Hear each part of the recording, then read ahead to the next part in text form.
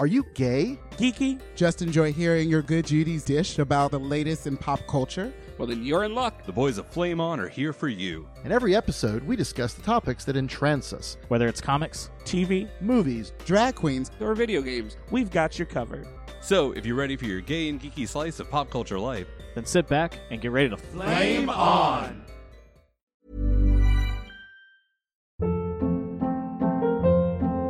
Hold up. What was that? Boring. No flavor. That was as bad as those leftovers you ate all week. Keke Palmer here, and it's time to say hello to something fresh and guilt-free. Hello Fresh. Jazz up dinner with pecan-crusted chicken or garlic butter shrimp scampi. Now that's music to my mouth. Hello Fresh. Let's get this dinner party started. Discover all the delicious possibilities at HelloFresh.com.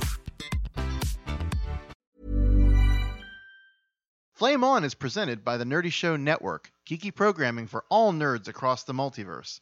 All Nerdy Show programming is made possible by A Comic Shop, Orlando's #1 comic shop and nerd destination, and of course, with the generous support of listeners like you. To learn how you can support this and other fine geeky programming, visit nerdyshow.com.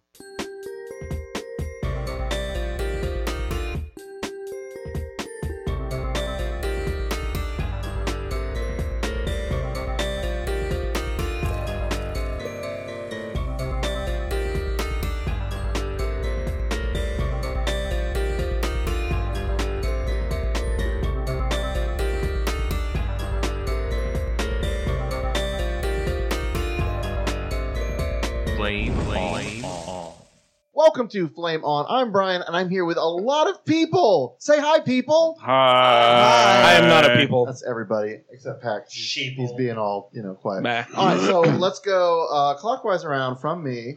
Pat. what's going on? BJ. Mazel tov. Oral. I made it on time. Woohoo! You did. Jared. See her safely to White Forest, Dr. Freeman. Oh, I love when you do that. And we have special guests. If you are a very long-time listener, you remember Evan. Hi, Z's. And introducing on Flame On for the very first time, his lovely partner, boyfriend, Carl. Hi. We have a very special segment that plays to some of our interests, but especially Carl's later in the show. So we'll get to that. We'll talk more about that then. But we have something we promised many weeks ago that we have not gotten to. And, of course, we've had, things happening in the last month or so here in Orlando. So it kind of got bumped, but I have not forgotten because I really want to know. BJ, how was Frolicon? I was great. It's been a while, so there was a lot of alcohol and substances involved. So Did you listen to our show? I think you did. Yes. Where we basically read the rules of Frolicon. And Where you guys just hung out on the front page and were like too scared to venture past any other links? I went through the galleries and it was about what I would expect. But if you don't remember, go back a couple, maybe 3 or 4 or 5. When it was a full cast recording, and we teased Frolicon. Of course, that was when you weren't here because you were there. Of course. And the rules were fantastic. And if you are on your phones or if you're on your computers when you're listening to this and you want to pull up Frolicon, it's FroliconShow.com. I don't know. I think it's just Google Frolicon. Yeah, just Google Frolicon Atlanta. About almost a year ago, some friends of mine from Austin, some old friends of mine from high school and everything, were like, "Hey, we're gonna go to Frolicon," and I'm like, "What's that?" It's a fetish and kink convention. For those of you that don't know, and I was wondering. Yeah. I was like, you know what? Whatever. It's 2016. I can go do weird things. You're an adult. You can do weird things. Right? Like that's ever stopped you before. But then, so I looked at the website and it's very celebratory. I've been to a couple of small time bear events. I've been to some couple prides and everything like that. And it's completely different from anything like that. If the best way to describe it would be probably the perverted Dragon Con. So, I think I said, it's like what I imagine happens at Dragon Con at night, but more? But more. Okay. Yeah, but much, much more. People in costumes? And some not in costumes or anything at all in the con space. Some of them have puppets, according to their website. Yeah, there was 1 or 2 people with puppets, but they seemed to be just for hanging out with and not really for anything else, as far as I know. Main thing about the convention I loved the most was the fact that there's a panel every hour for 3 days straight. The first day, there was probably a total number of 60 panels That's a lot of panels. on anything and everything. Give us your favorite, like, 3 or 4. I gotta say my I'll just start shaking my head now. yeah, go ahead and do that. audience. Yeah, go ahead and do it. The flogging panel. Okay. I actually learned a ton in that. Really? And the 2 people in the panel were actually from Orlando, Okay. and they do classes regularly. Give me one thing you took away from the flogging panel. Florentining. I'm sorry, what? Like chicken? Like a technique. The thing is, I thought flogging was whipping. They're apparently 2 different things. So, because I was like, I don't want to be whipped by nobody. And then when I actually went to the panel, I was like, oh, okay, that's acceptable. So what does Florentining mean? You kind of take both of your hands while holding a flog, and you kind of twirl them in a way where the flogs graze you. And so what's the difference? The difference Between Is it just like a rhythm? yes, it's like it's very Well, there goes rhythmic. I can't do that then. Yeah, it's like that was in flogging 201. That was the Learning advanced rhythm? class. The flogging rhythm Florentining technique. I was like, okay, that seems okay. No, I So can't. until you get to 201, it's just whipping. No, actually, whipping is a snap.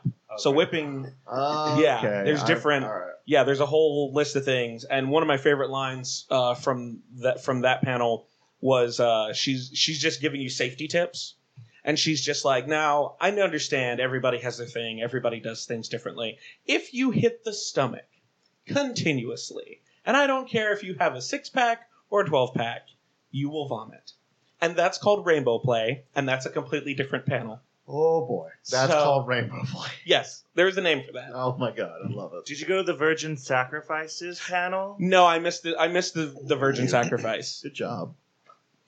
It was packed. It was actually pretty. That was pretty busy. There was a lot of first timers, and all my friends. Literally. You beat me to the punch, and I'm proud of you. What was the other one? There's a fisting panel. Okay. A very lovely couple Now demonstrated. Harder to do demonstrated. So Was her name Sasha? Oh. No. Did she ride a scooter into the panel? No. So the interesting thing about that is so every panel I went to, everybody was very just like, you may think it's done this way, but it's not. So with the fisting panel, it's push open the door, don't poke the bear. So The what? push the door open, don't poke the bear. Interesting. Push the door. So I open. want to get back to this. Was this They a can't see the live hand motions we're doing. demonstration with the 2 partners? Yes. Okay. Yeah. Were there tarps involved? Yes. Uh, Then there was like a medical panel. There was medical. Wait. Yes. That was after the fisting. Well, Well, yeah. how to save a prolapsed colon? How to keep from getting one. Oh. Proper first aid. No, it was literally it was like proper How to first be a aid. pro lapse. Oh. Love it. But there was like a medical panel on because a lot of people had questions like, if I use this flog on this person, is it now biologically bounded to them? Do you want to share that sort of thing? And they answered all those types of questions about toys and proper cleaning techniques and like horror stories on what happens if you don't clean things properly. First aid, just all these interesting things that you don't think could happen, but a misplaced bottle of lube and a slight slip, and then you're at an awkward moment in the hospital. Oh, but you'll be on that cool show where they have the sex accidents. Exactly. In the ER. That sounds like Discovery Health. It is the most ridiculous reenactments I've ever Sex seen. sent me Yeah, to can you the imagine ER. putting that It's a on your great IMDb show. profile? But that's Sandy's life, though. Yes, it is. Oh, Sandy, we miss. But I need to know one thing. Was there a bounce house? We saw there was a bounce There were house. Yes. pictures of a bounce house. There was a bounce house in the dungeon I can't remember the theme night for that one. It may have been the free for all night. So yes, the dungeon had theme nights also. And did you manage to stay out of the whip lane? The whip Yes. lane. That's Yes. I couldn't remember what it was called. No, like the whip lane. there's so a quick rundown of the dungeon is pretty much it's just a convention area where there's like crosses set up and all sorts of tarps and stuff, and there's certain areas for certain things, and there's a whip lane. So there's a whole area for people who want to get whipped or flogged, and if you stand within that tape, it is fair game. You may get clipped, you may get, full on hit. There were specific rules that said if this happens, it needs to be in the whip lane, or if you're in the whip lane, something. Yes. We read all these rules a couple of. It's if your whip is longer than 3 feet, you must use the whip lane. Yep. I went to what I thought was a panel on biting.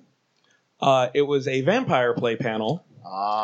Which was actually like a sub-dom subculture where it's vampire prey or vampire, and I was like, oh. You went to a Bang Banger convention? Did they serve True Blood? Okay, I guarantee you they were probably like, so you guys probably have seen that show, right? It's nothing like that. So actually, let's hop in our time machines and go a little bit further back to Interview with the Vampire. Of course. And then you have the demographic. Oh, boy. For that one. So you went to a Vampire Masquerade. Gotcha. Oh, my God. Did you like do the Rochambeau to determine who gets the bite? Well, I was like, okay, well, I don't think this is for me. Which was good because then I went to, they had a roundtable discussion on body image. Oh, good. That one was absolutely fantastic. Sure. The two of the people in the panel that kind of started this discussion were actually counselors. So it was very enlightening because two of my friends were there and I was sitting there and they were like, oh, hey, and I was like, oh. And at one point nobody wanted to share and I was just like, are we all just looking at each other like, what the hell are you doing here at the body image panel? Because all of you look fantastic. And everybody was like, yeah, it's kind of weird sharing that sort of thing with people you think, you would think they look good. So that was really good. That was actually, so there's a lot of little things like that. The con space, all the con spaces are clothing optional. Mm-hmm. The rule list, I don't think I ran into a situation where anybody was mean, anybody was like breaking any of the rules. Everybody was pretty much in line with everything that the convention provided. And it was actually a very positive experience. It was really nice. The room parties were absolutely sick. We had good sick. Yeah. We had no rainbows there. No rainbow play. Well, rainbow from the parties I went to. What is it? They had a medieval party, and they had a costume contest. They had an American Horror Story hotel party. Oh. And yes, there were 3 or 4 dildos. I was going to say. A couple of vampires.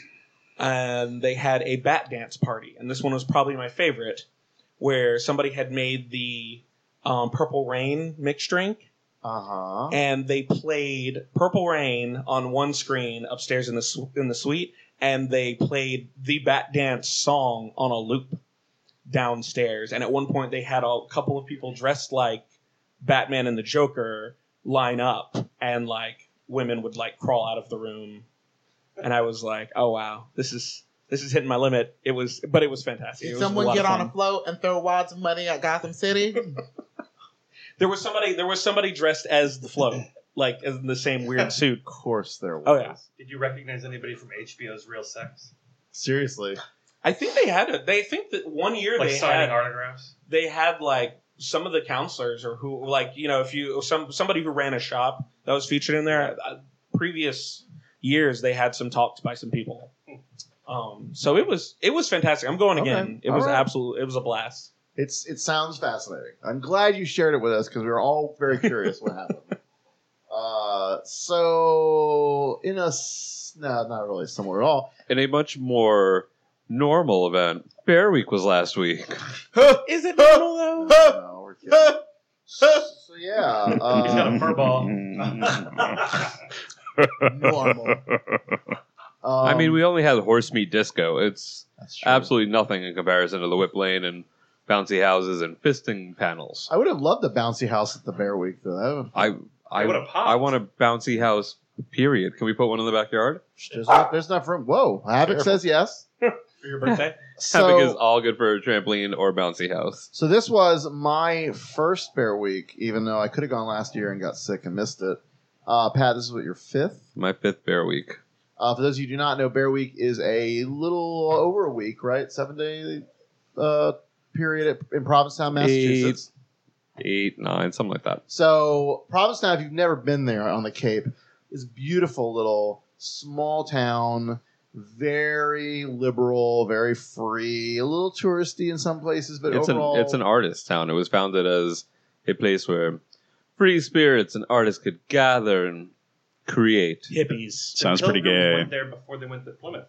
Yes. In fact, there's a Plymouth monument there. It looks like something out of Italy. So throughout the season, and the season is like, the summer, basically, extended summer, they host different groups. And so there's like what were some of the groups you told me about? Well, there's Girl Splash, there's Family Week, there's Baby Dyke Weekend. Girl Splash. There's Pride, which is also the Circuit Week. And it kind of cycles through, and a lot of these groups come through multiple times over the course of the year. But Bear Week is by far the largest and most lucrative week or period of time for the town of Provincetown. Everybody loves the Bears because they drink and they eat. And I spend money. Cash money. So we stayed in this lovely place called the Sea Glass Inn. It was very nice. A little up the hill from the rest of the stuff, but we got a lot of walking. Got a lot of Pokemoning, at least I did. It is a daily event you have to go to if you go to Barry called Tea Dance. Mm-hmm. It's at the Boat Slip. Or you go to P-Town anytime during the season. And they have the Tea Dance? Yeah. Beautiful little outdoor pool area, lots of drinks, cash only, but very good. In fact, that's where the Planter's Punch comes from, right? I don't know if it comes from there. It's basically, I don't even think they actually call it Planter's Punch anymore. But it's like the way that it's made there is the Boat Slip's way of making it. If you go to any other bar, you can get rum punches, but they're not made the same way or with the same booze, nor do they have the 151 poured down the straw, which is always phenomenal. Wakes you up. They also have a lot of artists in residence, and especially during Bear Week, they bring in specific performers. So we saw several Bear Week specific people, and then or at least one specific. We saw one Bear Week specific performer, and the rest of them all have summer residencies in Provincetown for this year. So the specific one is Matt Alber, which I think we've talked about on the show. I love you, Matt Alber. He's amazing. Oh my gosh. Came to Bear Bust last year. One of the strongest vocalists and musicians, I think, in that circuit. Just so talented. Played with a fiddle player from LA, I think, named Keith. Yeah, the violinist has done a lot of work. He's played with Beyonce, and he's played with he has a very extensive resume. Matt, last year when I saw him, kind of went into it a little bit more. I think he was more concerned about time this year because sometimes the shows can run a little long. So he didn't really talk as much, didn't really talk about Keith as much. He just was like, I'm just going to talk less and play more for you. So he is an extremely talented violinist. And it was an amazing show. We also saw one of the seasonal people there, Well Strung, which is a 4-person string quartet. They're awesome. 3 violins, 1 cello, all gay men, very funny, good performers, great musicians, and they would play mostly covers of pop songs and or not remixes, but mashups with classical, traditional violin music. Very good, very entertaining. And then the drag queens that are there, normally every season, Varla Jean's there, right? Yeah, I think she said it was her 17th summer in Provincetown. And her show, if you've never seen Varla Jean, she's hilarious. Like, this show was a little white music, which was great, and also exactly what you expect. Of course it was for you, Brian. No, Can you really take an great. entire show of Wilson Phillips? No, let me just say that she starts out the show. Now, if you are not going to Provincetown this summer, you have until about November to see this show because it does veer into the political side of it towards the end. The last little bit of it is very heavily about Trump. So Varla has said, or when I was talking to Varla early in the week, she was like, yeah, it's a great show. I'm glad we wrote it, but it really is only going to work until November. And then after November, I have to write a new show. And normally she does a show for an entire year. And then summer in Provincetown is where the new show will debut. And that's when she'll take, through the next year with her. But the show starts with her singing to New Kids on the Block's Right Stuff. Oh my god. Running down, or not running, but sauntering down the main aisle to start the show dressed as a saltine. Wow. Oh yeah. Basically, it's like, we're doing white stuff, baby. Yeah, and it just, the first half of the show for me was just joke after joke after joke that landed. All of them fucking landed. Yes.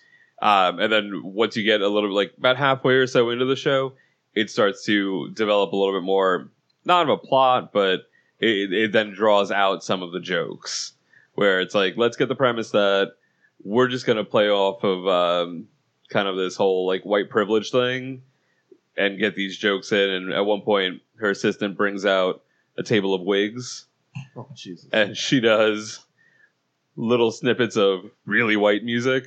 So the first wig she puts on, and she talks about a gentleman from England, and she proceeds to then sing some of "Never Gonna Give You Up." So just Rick Astley into just Olivia Newton-John, I think, at one point, and then there's one more wig still on the table, and she's like, "We'll save the Anne Murray for later." It was a fantastic show. Varla is just one of those drag queens that is so funny. And her music, and she writes, like her show, I mean, she has writers that help her, but she is a great writer of song parodies. And her piano player, I forgot his name. Gerald, also excellent. Like, that's what's nice about this show. Both this and then another show we saw, which was Jinx Monsoon with Major Scales, very similarly does kind of an extension of what Jinx and Major Scales did with the Vaudevillians, where they take music and they appropriate and all that, but without the plot from the Vaudevillians. It kind of, they've left that whole, we're from the past, this is our music thing, which because they don't need it anymore. But they do the same shtick. And also delved into the political, got into the whole Trump thing, and was really funny. I didn't find it as strong as the Vaudevillians. It was funny, but Jinxie can drink a little. Oh yeah, she does. Things start to veer a little off course sometimes, and you just Water kind off of the go, duck's back. Yeah. Water off a duck's back. Finally, I will say probably the best show of the whole thing for me, mainly because it was surprising, was Trixie Mattel's show. And I say that only because Trixie, we've never really seen her do this kind of thing. This is her, I think, her first show ever. It's her first written show. And I'm telling you right now, not only is it really funny, I mean, Trixie's funny, but she does great stand-up. It's mostly stand-up. She does a song parody in there to a track, and that was pretty good. But then she whips out a guitar and plays this acoustic number she wrote when she had just broken up with her boyfriend. And it's a legit good ballad, sad, affecting, not funny, and just sincere. And then she goes right back into the comedy, and it just shocked us. I think the whole room was like, whoa. Hard left. Whoa. Hard left. But it works. It was I wanted to buy it on iTunes right after. That's how, and I'm fussy with drag queen music. That was straight up. Well, no, like I really like every queen has a fucking single out now, and most of them are just shit. You know, like whatever. You know, once I heard, wait a minute, are you? We'll get to we'll get to it. I did see one queen, and she did a number called "Boom Boom" off of her new EP. I saw her perform it at Parliament House. Then I saw someone who did a wonderful job, and I love her. And she didn't make it into the top 3, but she should have. And that's all I'm going to say on the matter. Who? Was it Chi Chi DeVane? Chi Chi was great. Oh, who did? I don't know who you're Let me talking just say about. this about Chi Chi. Chi Chi was in DC, and she's a phenomenal dancer and whatnot. But she was focused on getting those dollars, girl. Like, she was standing in the crowd for like an extra 5 minutes after the song, collecting the money. You basically, if her song was 4 minutes, the first 2.5 minutes were her dancing and stuff, and the rest of it was her just standing there taking dollar bills out of She ain't stupid. Get the money now. Get the money while you can. Amen. Well, that's what Bob left the stage last night with people still lined up on the sides waiting to give her money. She's like, I got that $100,000 check. I'm good right now, booze. I'll be back later. So I will just say, if you have a chance to see Trixie perform, both at P-Town this whole summer or anywhere she takes the show, you've got to see it because it's really, really good, really funny. It's called Ages 3 and Up. That's right. So keep an eye out for it. We also played Pokemon Go with her, which was always fun because she went to the Jinx show as well, and she helped me catch Snorlax Oh, at the congratulations. venue where Jinx was. Yeah, I was like, "You get that Snorlax?" I'm like, "No." Oh, I'm standing there waiting to talk to Varla, and I've got Brian on one side of me trying to catch a Snorlax, and then I look to the other side, and there's Trixie like just throwing Pokeballs at it. I'm like, And where have I ended up? and then giving me shit and saying she's gonna slap me if I don't get the Snorlax. I'm like, "Girl, Because she you got know. it in like 1 or 2 tries, and She's it took better you throwing her 5 balls than tries. I am. Listen. Anyway, all right. So we cut our Bear Week trip. Was there anything else about Bear Week one time? It's amazing. Book your stays now. Rooms are already pretty much filling up or full up in some of the prime locations. We have our room for next year. Carl So and do Evan. we. Woohoo! Yes. You're welcome for the great tip Oh, on yeah, where to thank you. stay. Thank you for the tip. Just the tip. Just the tip. Now I have a question. Oh, yeah. Does anybody at Bear Week look normal? Because all the pictures you sent, Everybody looks normal. It just depends on what you consider normal. Body image. That's an Yeah. amazing answer, Carl. Yeah. No, everybody there's- look like a bodybuilder? Because all No. your pictures, everybody look like a bodybuilder. Wait, Well, did bitch, you- of course, because that's who I'm taking pictures of to them. yeah. Did put on you Facebook. follow Comic Book Bears? Because I posted all their stuff, and they were just shirts. I was interested in what cool shirts, and they're all kinds. That of doesn't people. answer his question at No, they're all all. kinds of different people Oh, with okay. shirts. There are a lot of muscle bears. Of course. Yeah. Because that's what people like, and people go see that, or they all work out. But A lot of everyone's there. everyone. It's very Okay. yeah. A lot of, I Good think, mix. there was a greater influx of muscle bears starting in 2010 because that's when Lazy Bear was canceled and the muscle bears migrated from the West Coast to the East Coast, and that was actually, I think, the height of Bear Week attendance was 2010, where it was between, I've heard numbers ranging from 8,000 to 10,000 people in that town. What is it normally? I think between 4 and 5. Wow. So it's like almost double. Yeah, no, it was intense. It was my first year. That was my first year. I walked into it, was like, what the fuck just happened? And can I stay here for the rest of He's my walking life? down Atlantic Avenue, and it looks like a sweater is just approaching him. It was absolutely amazing. And you got to see Brian Sims. Yeah, That was yeah, exciting. yeah. I'll get to that. We have the same birthday, just saying. Oh, But yeah, that I think started more of an influx of muscle bears. But you run the gamut of all different types, all different body types, all different ages. I've seen a lot of opinion pieces about the racist angle of Bear Week, and especially this year, I did not see like. You can turn the situation however you want to. You can have that opinion piece however you want to, but I think I saw, especially like at Tea Dance, I saw a lot more diversity than ever, and I think that's because you have groups that are like, "Fuck this! I don't care." Like I'm gonna go and I'm gonna have fun, and I'm just gonna. And there were like so many awesome groups of people just wandering through, like, and our friend Chris who went with us, it was his first time also. Said to me, I'm starting to doubt that you're actually a New Yorker because when I get to P-Town, I'm talking to everybody. I'm saying hi to people just walking down the street because it's such, and I mean, like a lot of the people that you have your locals that are still there. And I mean, people are just a lot friendlier there. It's just that environment. You're not having that like hustle and bustle of the city. You're not having that like move out of my way. I need to get somewhere. it's very laid back. Yeah. And like just kind of walking through, met a bunch of bears of all different ethnicities. Brian made a new friend, our friend Young. Yeah, he was very nice programmer. So we were talking. Is he a panda bear? Yeah, kind of. Okay. Yeah. Okay. I don't know if he would go I with like that. how you asked out of politeness. I don't know if you would consider that like a thing, but and then Eugene in the last day who had that awesome Bara shirt on. I don't think I posted the picture yet, but graphic artist from Boston. I didn't get his name because around the time that I came back over and you were talking to them, Yeah. my goal on Friday was to see Brian Sims again. Lord. And as soon as I walked back into the group with Young and Eugene and Brian and Chris and all of them, I walked back up and not 10 seconds later, I see Brian Sims coming through the crowd at sea because I'd given up at that point. I'm like, we're going for our last little bit. His entourage. Just going It was somebody from, I guess somebody grabbed his hand and was like, there are people from Philadelphia over here. Come here. And they grabbed him and were leading him through tea. And I jumped up and down and squealed a little. It happens. And then proceeded to just follow them through the crowd. until they got to the point where like he went and said hello to everybody, and then I waited my turn patiently. Like I took a little number at the counter, was waiting, and then got to chat with him for a little bit, and he remembered me from meeting him last year with his partner Brandon, Former partner. a former. Oh, they did break up. Yeah. Ooh, he's single.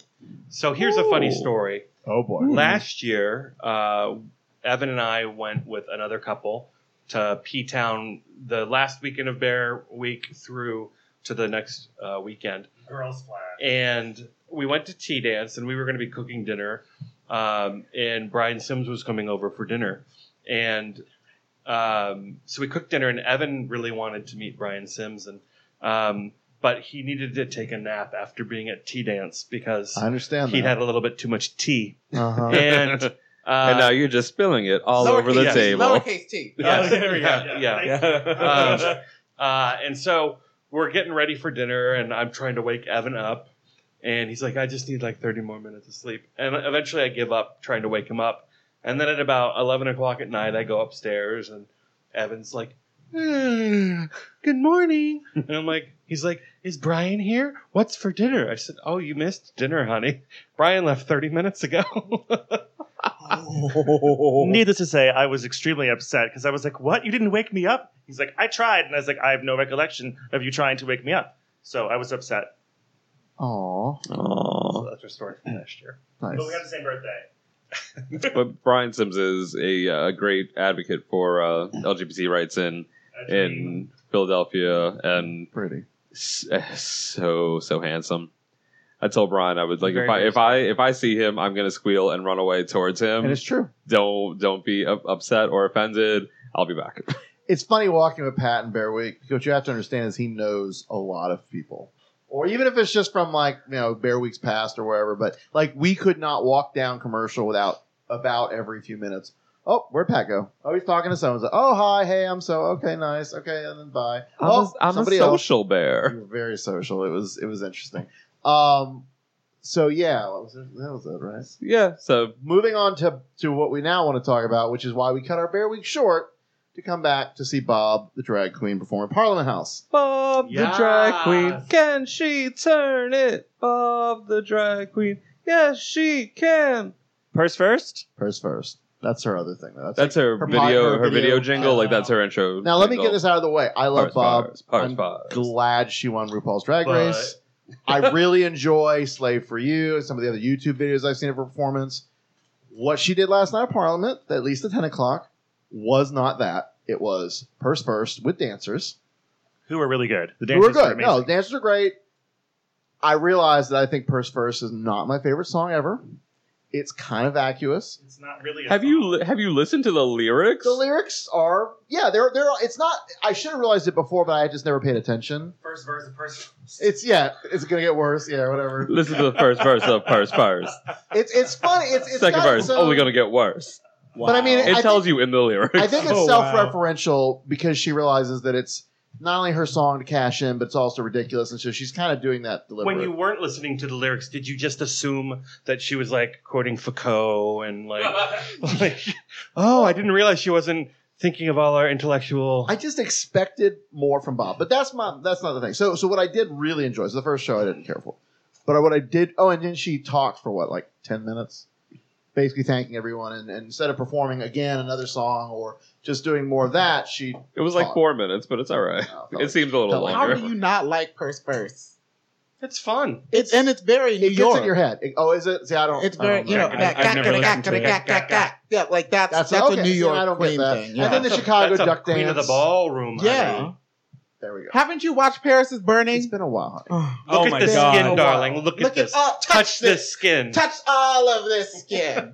You just can't take it. You're nothing but an overgrown orangutan. I got to go back and watch it again. Now, at the midnight show out in the pool stage, she did bring out OGC, Orlando Gay Chorus.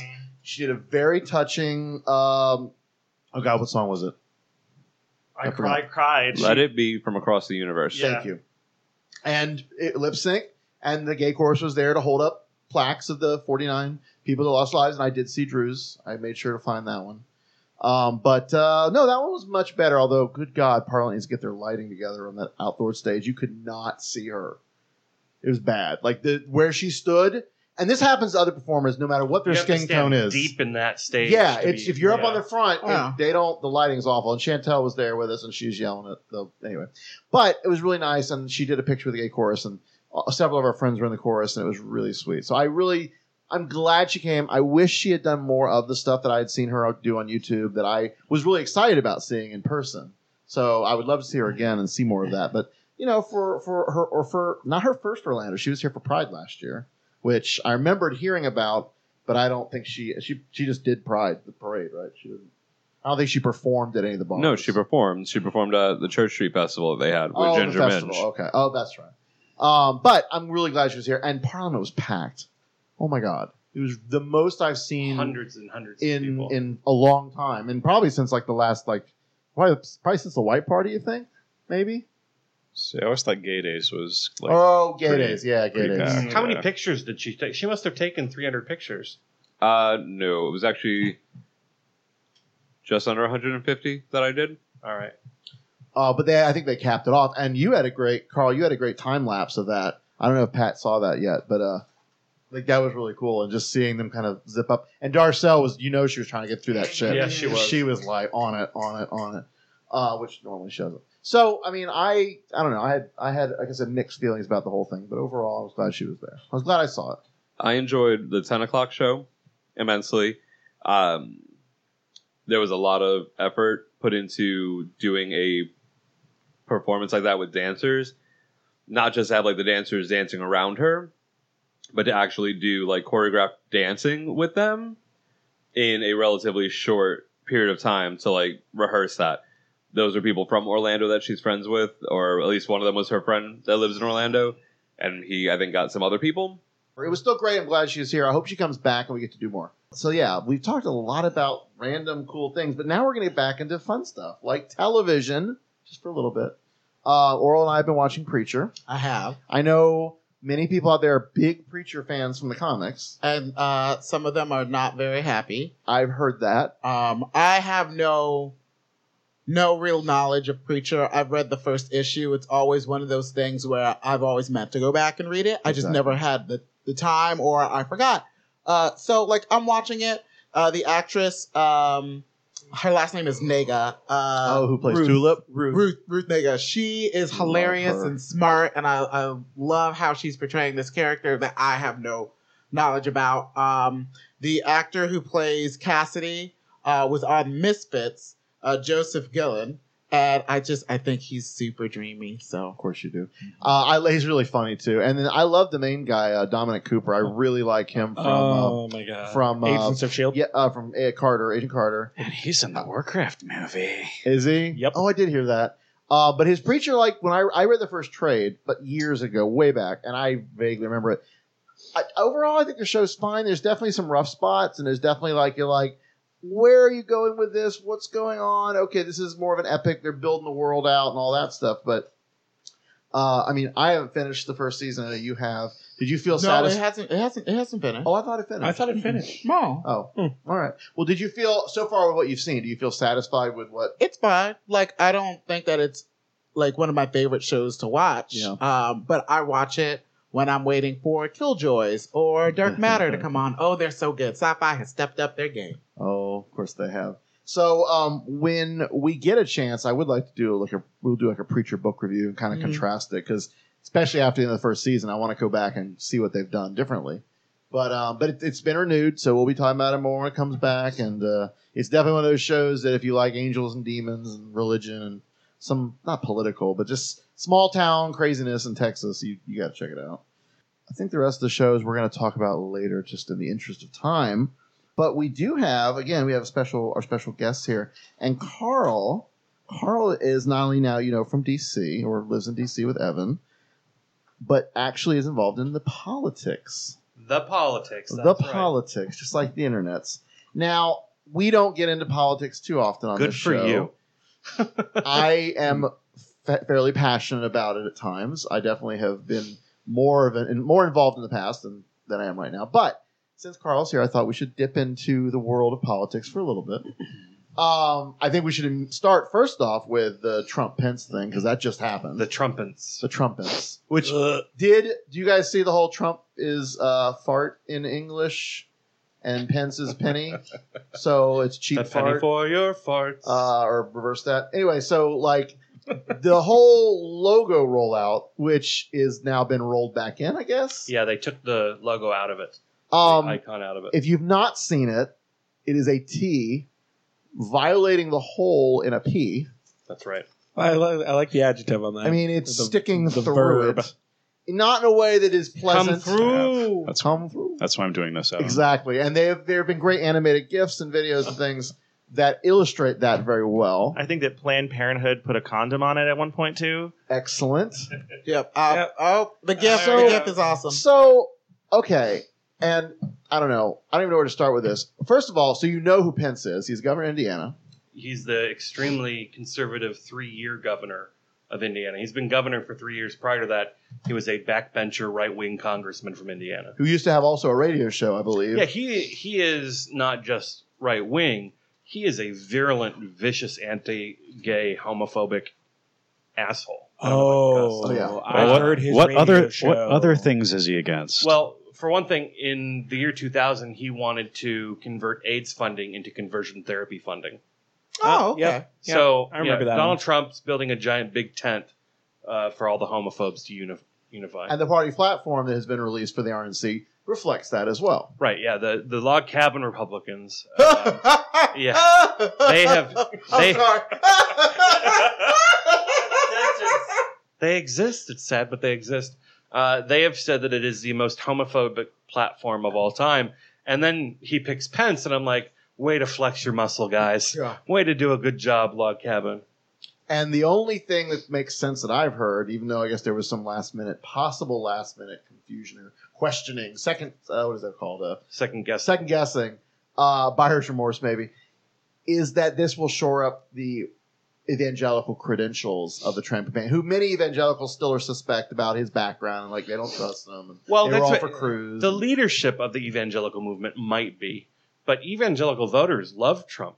The politicized evangelical wing of American politics was always about race. Okay, in the 1960s, when they first started getting them politically active, it was around busing and the implementation of the 64 and 68 Civil Rights Acts. So it is no surprise that the most virulent anti-gay, racist, anti-immigrant, xenophobic hate monger that the Republican Party has nominated in generations would be pulling huge percentages of the evangelical vote. The only reason that Pence is there is because he is like the spawn love child of the movement, and the leadership of the movement needs to be invested in it for him to really do well. Yeah. Remember that old saying, you reap what you sow? I mean, Yeah. they've sown, and this is what you reap. That was a quote from Stephen King talking about how the Republican Party sowed dragon's teeth, and Yeah. lo and behold, a dragon was born. With a beautiful gold mane. So, and then the news prior to the Trump-Pence thing, of course, which happened while we were in Bear Week, was the Bernie Sanders, the inevitable, okay, I'm supporting Hillary Clinton, which he said he would aeons ago. And so people were shocked and gnashing their teeth when he did so, but we all basically expected this to happen. Right. No one really gave the thought that he was going to go off and go with Jill Stein and do the Green Party or lead an insurrection at convention. And I still see articles pop up in my feed from friends who are like, well, this is the perfect strategy. Here's how he's going to come around and get the nomination. I'm just like, oh, come on, stop. But Side note, do you know, you wouldn't know this. There was a convention happening the same time as MegaCon, like our big like Comic-Con-esque convention. The Libertarians were here. yes. In the same host Fantasyland. hotel. I mean, which convention was full of more people into fantasy? You know what the best part about it was? There came a point where I didn't know who was who. And Yeah. literally I'm just like, oh, there are a lot of little white people in dresses and skirts and suits. And now I see some Sailor Scouts and now I'm in the middle of it and I don't know which one are the Libertarianism. Libertarians. You know what? What got me is that Berman Supreme was there as well. And so like Berman Supreme standing there. There's some people in like culottes. There are some Power Rangers walking past. I'm like, this pretty much Those guys it. are actually running for Congress. On the Yes, Libertarian yes, ticket. under the Libertarian ticket. Like I was, no. As much as you hate Hillary Clinton, sometimes, and it's terrible to say this because everyone should have the right to vote and vote their conscience, but toe the fucking line. It's called grow the F up. You don't get everything you want. Nope, toe the line. You will never elect somebody that represents everything that you're passionate about. But this election is about more than any one person. I mean, if Donald Trump is elected president, Hispanic people are going to feel the brunt of it. Middle-class white folks are going to be just fine. Muslim people are going to feel it. LGBT people are going to feel it. Women are going to feel it when Trump defunds Planned Parenthood and penalizes women that have abortions. So yeah, a middle-income white person is not going to feel it like they are. And, at the end of the day, if Trump squeaks by, you can explain to your Hispanic, African-American, LGBT, Muslim, female friends that you were just voting your conscience. Mm-hmm. But libertarianism is hilarious because... Feel the Johnson. Yeah. I would gladly, right? The first few minutes that you talk to a libertarian, you're like, yeah, this is pretty cool. Mm-hmm, You support porn and marijuana, and you think the government should get out of the bedroom. Good for you. Yep, and then here they it start comes. saying, like, and frankly, why do we pay for taxes that build roads? Who needs schools? Yep. And you're like, okay, you've lost me. Cue the Twilight Yeah, Zone music. exactly. You're like, oh no. So gone too yeah, far. they're wacky. I mean, they're basically people that read The Fountainhead in junior high school and decided this is my political philosophy and never grew up. Can we invite our neighbors over? Yeah, they feel the The Johnson. big Gary I saw this- Johnson That's the sign. only Gary Johnson yard sign that's ever been manufactured, by the way. I literally was like, And they who have- is Gary Johnson? I did the same thing because they moved That's in. why and his I'm like, slogan is literally Google Gary Johnson. But by the way, when you Google Gary Johnson, he's not on the first 3 pages of Google results. That's great. I Aw. have a friend who felt disillusioned by Clinton, and she's always been a Clinton supporter. But the ugliness kind of got to her, and she's like, I can't do it. I'm like, look, I may have voted for Bernie in the primary and didn't tell you till after the fact, but I voted my conscience, and I knew he wasn't going to win. I just wanted to stand in solidarity. But Hillary, fine, we'll do it. But you telling me, she's like, well, have you listened to Gary Johnson? I'm like, oh no. So now I know that I have to have this conversation with her. And so thank you for giving Libertarian magic dust is how they solve every problem. girl. Yeah, fair tax. You don't have to like Hillary. It wasn't the most negative campaign. They didn't even run one negative ad during the entire Democratic primary. Nope. The Obama-Hillary primary was far more negative. Oh, yes, it was. The Yes, it 2004 primary with Howard Dean, and John Kerry was far more negative. This was a cakewalk in Yeah. comparison. It's just that there were very vocal Bernie fans who've come out of the more independent areas, and they have been the ones who have been The internet puts it right in front the of you. Young Turks and some of those other groups. They Yeah. are just obnoxiously anti-Hillary. And I love these articles where you basically read about Hillary's credentials and how much of the negativity is just perception. You actually look at her policy making, her implementation. Expensive perception. Yeah. They have spent billions of dollars since 1991 when the Clintons first started running for national office to make us think that Hillary is an untrustworthy wench. Oh yeah. And it's worked with a lot of people. If you look at what a lot of the people online that you would think would be our people say about Hillary, it's the exact same stuff that right-wing Republicans say about Hillary. Yeah, and it's the echo chamber, and social media has made it so much worse. I love, Carl, what you said, and I've quoted to several people. The whole, Bernie's this, whatever, and Hillary, you can't trust her, and it's like Hillary has been vetted. She's been out there in the public eye for decades.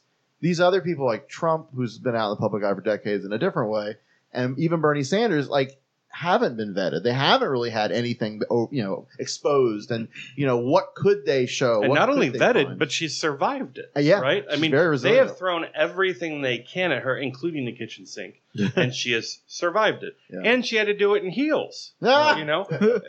Pantsuit. Right. I mean, this is a woman. I mean, when Barack Obama was elected, African Americans got a lot of what gay people got after the Supreme Court decision, right? When all of our straight friends were like, so, huh? Congratulations. Black people got the white people looking at him going, huh? You like it? As if Obama was the first guy who ever could have been president that was African American. He's just the first one that white people were like, okay. Chris Rock was talking about, he's like, there have been lots of African Americans who could have been president. right? He was just the first one to actually get through. Right. Hillary's the same thing. There have been many women who could have been president, but it took a certain kind of woman to actually get through the BS that we put on them to make it to the finish line. Yeah. And people make all this production about how she's corrupt, now she's pockets of Wall Street and all this stuff. And it's like, you don't know how the system works. You have to play to your different constituents. You don't want to be corrupt. And I don't think she is, and taking speaking gigs that, God, I would take a speaking gig if it paid a lot of money just to speak, you know? Like, that's not a, why is that a sin? Why is that a crime? But, like, she has made coalitions. She has made, her network is like one of the biggest political organizations of all time. And she supports downward tickets, whereas Trump doesn't fucking care about the ticket. He's just... Salon called all of his state headquarters, and only 6 of them had working phone numbers. Oh, my God. But the Hillary thing, it's interesting because I don't necessarily think, like, the speeches are a thing. I think she just can't say what she really wants to say. Yeah. And what she probably really wants to say is, look, I am a very famous woman, and these business people want my picture on their wall so that they can point at it and pretend like they're important and influential people. So they're willing to spend $100,000 on a 35-minute speech for me. Would you turn down $135,000 for 30 minutes of your time? The other thing I would say is, I think most people that complain about that kind of stuff, yes, they don't understand how the system works. They might understand it and don't like it, but that's the system that we have. And we don't, most of the time in this country, we move very slowly and pragmatically. Look at the gay rights movement. We moved very quickly in a short amount of time, but that was after 20 years of stagnation, where the public was with us on all kinds of things. When you tell your straight friends that we can still get fired for being gay, they're shocked because they don't believe it. Or can't get blood. Or that we can't get blood. They're shocked because they don't believe it. Yeah. But they've been on our side on those issues for 20 years, and we still don't have the legislation to show for it. Well, in their defense, I think they won't take my blood because it usually has a lot of alcohol. Why is your blood so... Yeah. It's flammable. It's a lot of trash food for me. Right. So it's pragmatic. I mean, the reason that Hillary's not an exciting politician, she's not the best communicator, but she's also pragmatic. Yes. People don't get excited by pragmatism. No. When she's like, I have a 19-point plan that will eventually get us to where we'd like to be. It'll take 16 years, but we'll get there. People are like, why don't we just have a revolution? I want results now. Yep. But I don't want to pay for them. Right. So I it's a very interesting time. I do also want to touch on some of the civil unrest. While, again, I was up in Evansville, Indiana, several of the shootings were happening, and we actually got into it a little bit in our discussions on how we could better minister to our brothers of all ethnicities, and how, coming from our backgrounds, a lot of us are white, it's hard to always minister to their needs and see them and hear them and not just try to project our own life onto theirs and blah, blah, blah. And so it was like really good. We had a great discussion, and fortunately it was motivated by all this stuff going on. But my favorite thing is just the consistently ignorant and stupid all lives matter hashtag, and it's kind of died down because I think a lot of places have sort of articulated why that's stupid. There have been a lot of great examples on, it's like the war on Christmas, or how about straight pride? Yeah, straight pride is another great thing on that. But I mean, obviously, the whole situation was, and it's still very tense. I mean, there was a shooting today, I believe, in Baton Rouge. Yep, and right outside the police station. So I don't know. It's rough. There was somebody on my Facebook feed who I know, and it's not that I think. Hey, I'm Ryan Reynolds. Recently, I asked Mint Mobile's legal team if big wireless companies are allowed to raise prices due to inflation. They said yes. And then when I asked if raising prices technically violates those onerous 2-year contracts, they said, "What the f*** are you talking about, you insane Hollywood ass?" So to recap, we're cutting the price of Mint Unlimited from $30 a month to just $15 a month. Give it a try at mintmobile.com/switch. $45 up front for 3 months plus taxes and fees. Promo rate for new customers for limited time. Unlimited more than 40 gigabytes per month. Slows full terms at mintmobile.com. Mom deserves the best, and there's no better place to shop for Mother's Day than Whole Foods Market. They're your destination for unbeatable savings, from premium gifts to show-stopping flowers and irresistible desserts. Start by saving 33% with Prime on all body care and candles. Then get a 15-stem bunch of tulips for just $9.99 each with Prime. Round out Mom's menu with festive rosé, irresistible berry chantilly cake, and more special treats. Come celebrate Mother's Day at Whole Foods Market. That he and I would ever have conversations outside of the setups that we have. but he kind of started to rail against, Black Lives Matter because he saw a video on Facebook and decided that, Black Lives Matter is hurting the dream of Martin Luther King.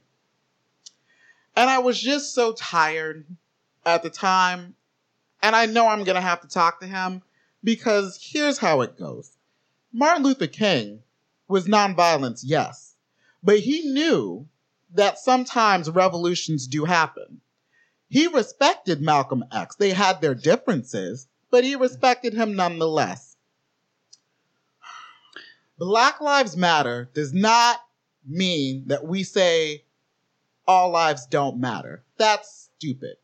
What we are saying is, in a system in society where we are oppressed across the board through housing, through opportunities, through education, being a part of underserved communities, where, if you go to college, sometimes you are the first person in your family ever or in generations to make it.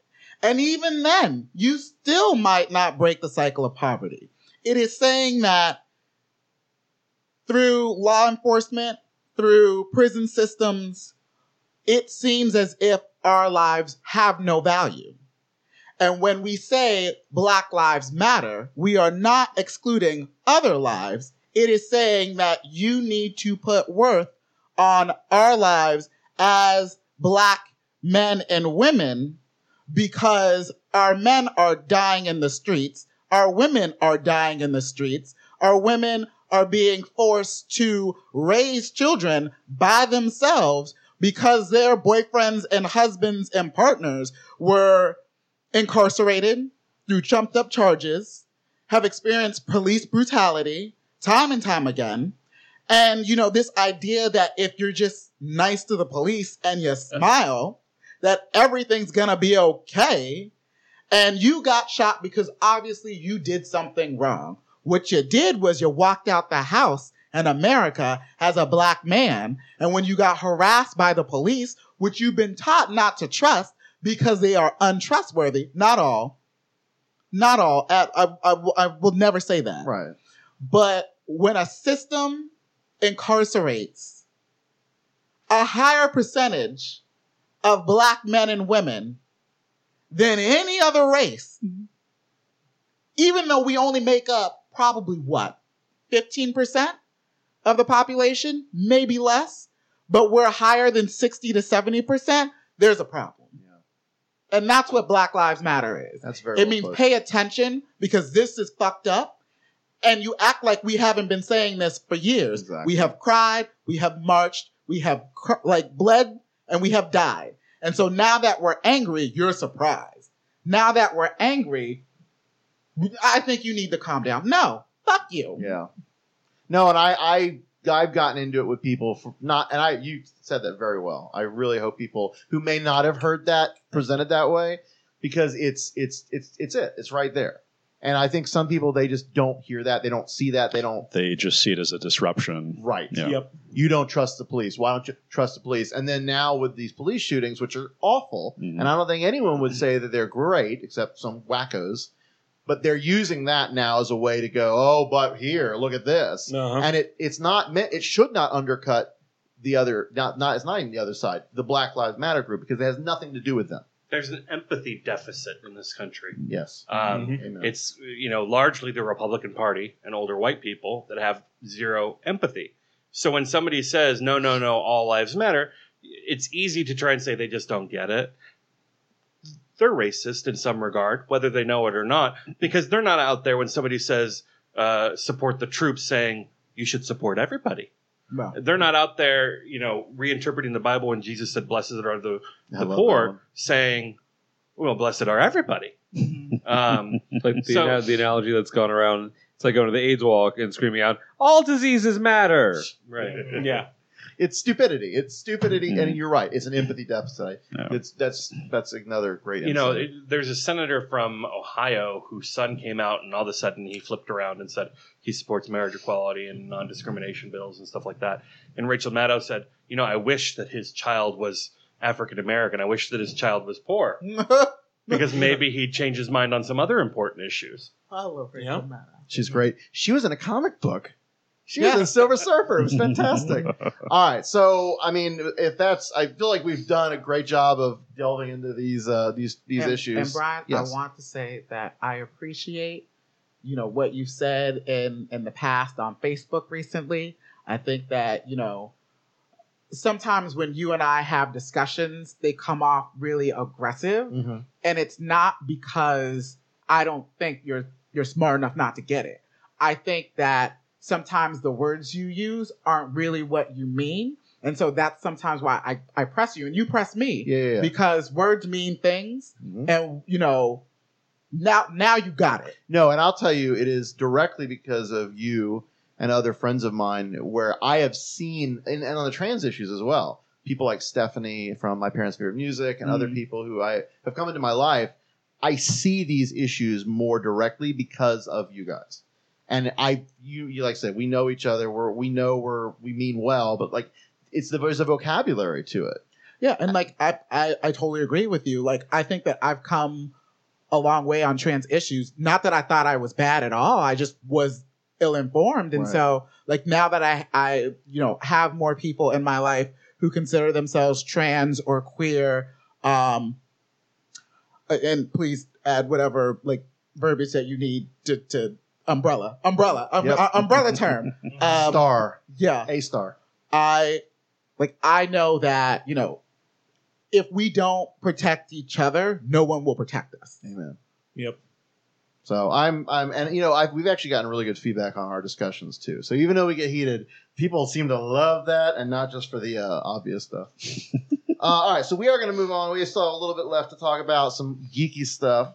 But I do appreciate the political stuff. I really like I could talk every time I see Carl. We talk. It's so fun.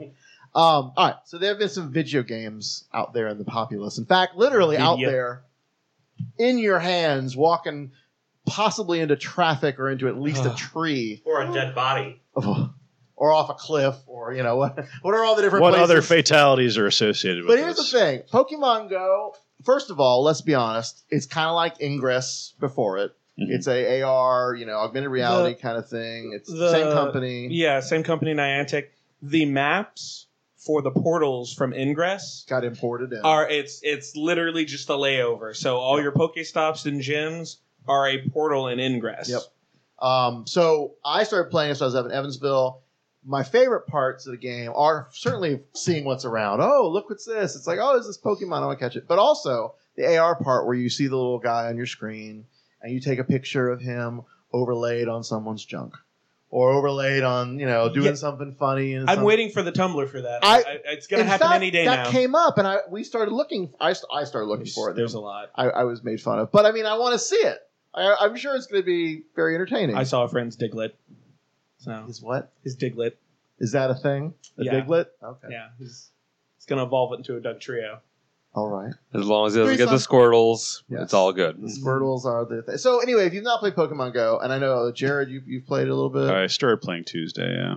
Okay, you guys haven't? No, I found a Pokemon in our bedroom. Oh, yeah? And hit it with a ball. Oh, how'd that go?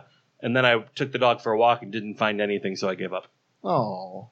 Oral, have you played it yet? I've been forced to play it. Oh. Because as working in a nerdy establishment, we found out we were a Pokestop day one. Yeah. And what do you do at Pokestops? You set off lures to attract other Pokemon that then in turn attracts trainers.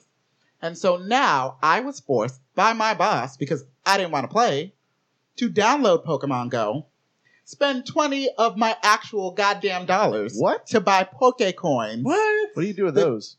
To then buy lures. In-app purchases. Yeah, of Yep. course. Microtransactions. So I could set one off every time it went out so more people would be attracted to the store. Well, and business owners are capitalizing. That's what we're doing. That's great. I got reimbursed. I took that money right out of petty cash because no. Good for you. Does this kind of feel like the episode of Star Trek Next Generation where it's they exactly all the with game Wesley. and Wesley Crusher? Exactly, that's how I feel. That's exactly, yeah. I've said that But multiple times. my thing is this: I think that there are people who otherwise would sit on their butts playing their games in their indoors, wherever. They are actually going out into the world and interacting and getting exercise, and I think that's fantastic. Sunglasses sales have gone through the roof. Till November, when the actual full Pokemon game Sun and Moon comes out, and then they're going to go right back inside, which is possible. So, but for now, for the summer, it is good. For now, everybody's playing the game. The app itself, though, is pretty terrible. Oh my god, Like, it's crashing a beta. all the time. They hack their databases. And that's the thing. Like, I don't think it's a bad game. Like, I'm glad people are enjoying it. Yeah. I just grew out. Like, I played 3 generations of Pokemon. Like, I had Yellow, Silver, and I played Emerald on an emulator. But then I got to Victory Road, and I'm just like, I just don't want to play anymore. I grew out of it. Yeah. And so, like, I'm glad people have like a bit of nostalgia. But fuck Pokemon Go. Pokemon Go can go fuck itself. I let Pokemon Go into my house. You know what Pokemon Go did? Pokemon Go fuck my husband.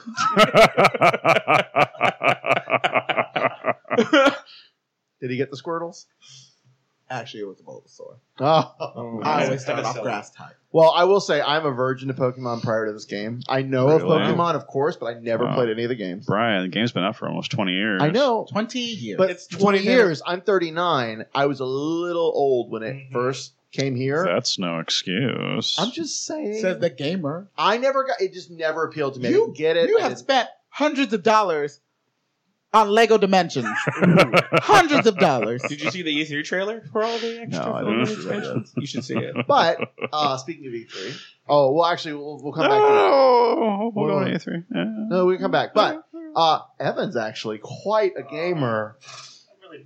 I'm really not. Well, with one exception, one series. I fell into love with the Uncharted series on my PlayStation 3. I recently have upgraded to PlayStation 4, which is 8 years later, and it's amazing how much better it is. But it came with the 3 games, like kind of upscaled, remastered, and then I got the 4th one. Carl likes to watch me play because it's like a movie, and he calls it Drake Ramore. Like from Friends. And so he was trying to look something up for it. And he was like, what is this game actually called? Because I'm Googling Drake Ramore and it's not coming up. Found plenty of EB gifts. Right. But anyway, so I just love it and it's wonderful. And I'm sad that it's over, but it kind of seemed open-ended at the end. If I don't want to ruin Well, it. why but would they kill off this cash cow that is Uncharted? Well, because they just said we had a story to tell. Like, it got bigger so they and are bigger trying and bigger. And it's supposed to be the end. I know, but then at the epilogue with the girl, though, the daughter, I'm yeah. thinking. So, maybe. who knows? Well, I've never played Uncharted, but it does. I've seen you play it actually, and it does look fun.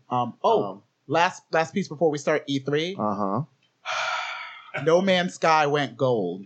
Did it? It finally went gold. Oh, good. So now I'm stuck between this rock and a hard place. I have a very difficult decision. Do I wait to wait till the NXs come out, knowing that I'm not going to buy an NX and just buy a PS4? Okay. And that way, like, it'll drop in price, and then I could play all the No Man's Sky I want. Right. Or do I buy it right when it comes out? I don't know. I don't have a PS4. I don't know what to do with my life. I can't live in a world where this game is out and I don't play it. So it's only for the PS4 and PC, if I'm not mistaken. I mean, Steam account then. Yeah. What about playing on the PC? Like, I don't have a PC that can handle it. Oh. No. Well, I don't know. There's a whole school of thought here. I would build a little cheapy game PC, but I mean, PS4 is what, $300, right? Is that what it's going for these days? So, yeah, that's a tough call. I don't know. I don't know, but I want to play it too. So, but I don't have a PS4 yet. Can you watch porn on a PS4? I don't Yes. see- You can. Well, Yes, you can. Okay, get a PS4. There you go. Yeah. So E3 happened, and of course, our friends over at the Nerdy Show, they've covered this more extensively, and we are going to cover it. But we did have a few touch points we want to talk about, things that we're excited about, basically. I will say, and I'll speak for Pat, although I'm sure he can chime in as well. I'm right here, boo. I can talk for myself. All right, so what are you most excited about? Well, the only thing I actually really saw was the Zelda trailer for Breath of the Wild. How excited are you? looks pretty. It looks pretty. The only thing I'm concerned about is I'm going to rock my mic like I'm actually at karaoke, so I can not lean.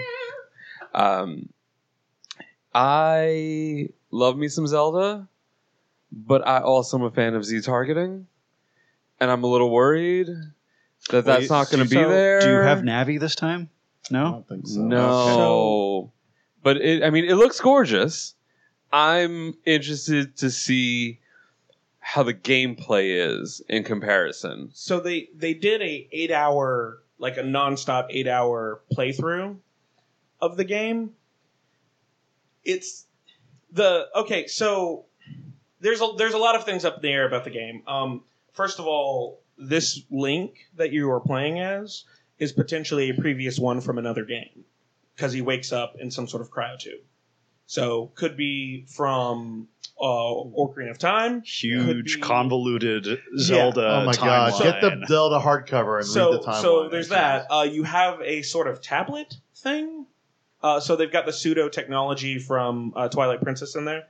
The thing that I have a mix. So it's complete open world. Bigger than Skyrim, bigger than Elder Scrolls, bigger than all of those games.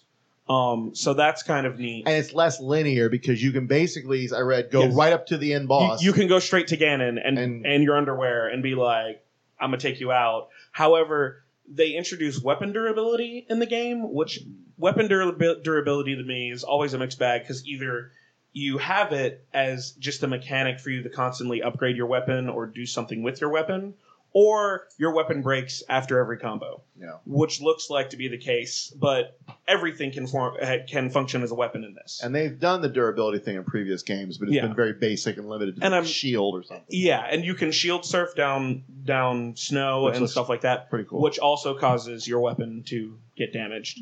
You have to kill animals to make food. The food That's mechanic, kind of an interesting change. So from what I can tell, I think they still have the heart pieces. However, they're super scarce. If you want to get a temporary health boost, which doesn't just heal you, it actually gives you temporary single hearts for use. Right. It's just like an MMO, it gives you like a stat bonus. Exactly. Yeah. So, but just temporary. So once the heart's gone, it's gone. So that's where the cooking mechanic comes in. It's weird. It feels like Legend of Zelda doing what other recent RPGs have done. It seems like they're going to do a good job with it. Yeah. There's just certain things from those RPGs that I'm like, I don't want that in my Zelda game. Yeah. I don't want Zelda to turn into an RPG. Well, like that. I know it is. Like it's turning into one. It's like a soft one, simplified, streamlined. It's kind of like Wild Arms 2 RPG, where it's an RPG but not really like hardcore RPG. Yeah. But being a Zelda person from the get-go, you get so used to the way the game is, no matter how they change it. I mean, a lot of stuff changed as it went because of controls and all these different things, but it always felt like a Zelda game at heart. And I'm worried that with this game, I'm gonna lose that, and I'm gonna be done with the franchise. It's a strong departure. This game will either boost their fan base, reinvigorate the franchise, or it will literally cut out their original players. It'll cut out everybody like you and get a new fan base, and that's just the people that have been playing all the newer stuff. Yeah. Another thing, keep moving on. It came out as the NES. I call it the NES Rebirth. You excited about the NES? Up, down, left, right. It is. Oh, yeah. The problem is, and I've had this problem with those little fake Ataris that come with preloaded games. You start playing it and you realize, A, the games were awful back in the Atari area.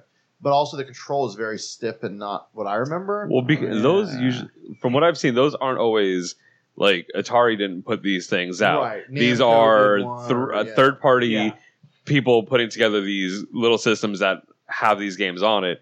This is coming straight from Nintendo with little mini NES gamepads. Yeah, hopefully we get they fixed it a little bit so that there's natural stop points in all the games. Oh, which is good. And they learned a lot from the emulations they've been selling and how they do that. So that's only $60, and it comes with like 20. Mega Man 2 games. alone, I'm like, How much? $60. Oh, girl, we getting one. I already said we get one when we were in Promise Town. Connects I by figured. HDMI. I'm so excited. $60. Oh, bitch. I really figured. I'm getting one for Oh my my little gosh. brother. Like And there's 30 everybody in games. my family's getting one for Christmas this year. There's 30 games on it. They released a list of it, and it's like the first 3 Marios, There's 2 of the... 4. Oh. You get Mario Brothers, Super Mario Brothers 1, 2, and 3. And you get Lost World. Metroid, Mega Man 2. Metroid's my jam. Castlevania 2 and 3, I think, are on it. Bubble Bobble. Kid Icarus. Yes. So that comes out pretty soon too, right? I wish it had Akari Warriors. We should have looked this up, but we didn't. Yeah. Resident Evil 7. I know, Pat, you might be interested in this. I played that demo. How was it? Did you play it in VR? No, it was just like handheld PS4. But Does it work with Does it work with an Oculus or the Samsung Gear? I don't know. No, I think It's the it'll PlayStation one. The PlayStation VR. Is Damn. the one it's going to work with. But I haven't played a Resident Evil game. it was pretty intense. I mean, it didn't quite feel like previous Resident Evil games because it kind of has like that Walking Dead filter on it, but it's still pretty creepy as hell. Yeah. Oh yeah, no. Yeah. I'm really excited. Pat has the Samsung VR, Yeah. and he got that with his phone. And I have played with some of the VR stuff through work, and like, I think in the next year or two, it's going to be ridiculous with all the tools and games. I about a month ago got to test out the HTC Vive. Vive's Oh, that's amazing. fantastic. It was amazing. The Vive is probably the best. I one was right on a now. holodeck. Yeah. It was a holodeck. Did you It do the was- Portal demo? My friend did it. Okay. I played Space Pirate Simulator. Uh-huh. I did the Universe Simulator, which felt like I was in Cosmos. Oh my Amazing. God. Did First you thing I do- did was send a moon into the Earth and cause a cataclysmic event. Of course. And for my artist friend, Oh, you did Jared, the painting one. I did Tilt Oh, that Brush. was awesome. Oh, it's so Tilt much fun. Brush. Yeah. Like it almost that and the Universal Simulator almost brought me to tears because Wow. it's amazing. Like it's just amazing because we live in a 3D world, but anytime you do art, it's 2D. And so like when I was writing out a message, just up in the sky, like I was looking at it and they're like, or you can like walk through it. And so I walked through it and I didn't realize that as I was writing things out, like I was moving backwards and forwards. And so like depth was there. Yeah. But when you look at it flat on, it makes sense. But like to see You how turn we around. write and how like we are now in a world where we can work in 3 dimensions, it was amazing. I'm very excited about that. There's a new God of War coming. Yes. So the trailer was interesting because you just see this kid talking to his father, and it turns out his father's like an older Kratos. Okay, so it's like a And generational thing. Yeah, and it's Norse mythology. Okay, so it's Viking, Battle for Asgard. So you're Interesting. not really sure because you're like just in the clip you take essentially Kratos' son hunting for him to show off his skills, and you get attacked by some Norse creature. The creature speaks in whatever language is indigenous to that area. I have no idea. Icelandic. Okay. Norse. The kid can understand it. Okay. Kratos cannot, and the kid's actually part of the battle. Okay. So it's interesting, and you don't. So it's not as fast paced as it was because he doesn't have those chain swords anymore. It's you literally just have an enchanted axe and your wits. Okay, and this so child that it's you're responsible for, Viking Battle for Asgard. possibly. Okay. So, So what's We Happy Few? I've heard of it, but I don't know. So We Happy Few is the story about how this game got started because apparently somebody wanted to make this a game. It takes place in an alternate world where Germany took England in World War II. They took England, and so you're not really sure what the year is because where you live is kind of this sort of happy camp that people are sent to, and you take this stuff called joy. Everybody wears smiling masks, everything's happy, everything's good, and then something causes your character to reset. Okay. And So THX 1138. yeah, and you can take Yeah. your joy. You can take your joy. However, if you do that, you start hallucinating, and your character just kind of goes on autopilot. Interesting. From what I've seen of the gameplay, it's almost a little bit like it reminds me a lot of BioShock. Oh. Especially the animation and everything. Yeah. you work at the newspaper processing plant and you're editing the newspaper. Oh, so like Brazil. Oh yeah, And So- 1984. In 1884, yeah. So you're editing the newspaper. Your boss comes in, tells you it's time to go to a birthday party. She starts to get upset, takes her joy. She's fine, and then she's like, "Have you not taken it?" And you can lie, or you can, Oh, yeah. And so that's cool. things really get complicated when people find out you're not on your joy, Yeah. because then it's like a manhunt. Sure. Everybody's after you. I like that. It sounds a It's, lot like Bioshock. uh, In the early part of Bioshock Infinite, Yeah. when they realize you're anyway. Should I play Bioshock? Is that good? Yes. I should play it. I think Bioshock's probably one of my favorite video games of all time. What platform is this one on? This Oh. is which We Happy Few or yeah. I think it's. I know it's PC, but I think they're planning on releasing it on Xbox One and PS4. So yeah, probably like a lot of these games, they'll come out on all platforms. I'm gonna skip a couple just because in the interest of time.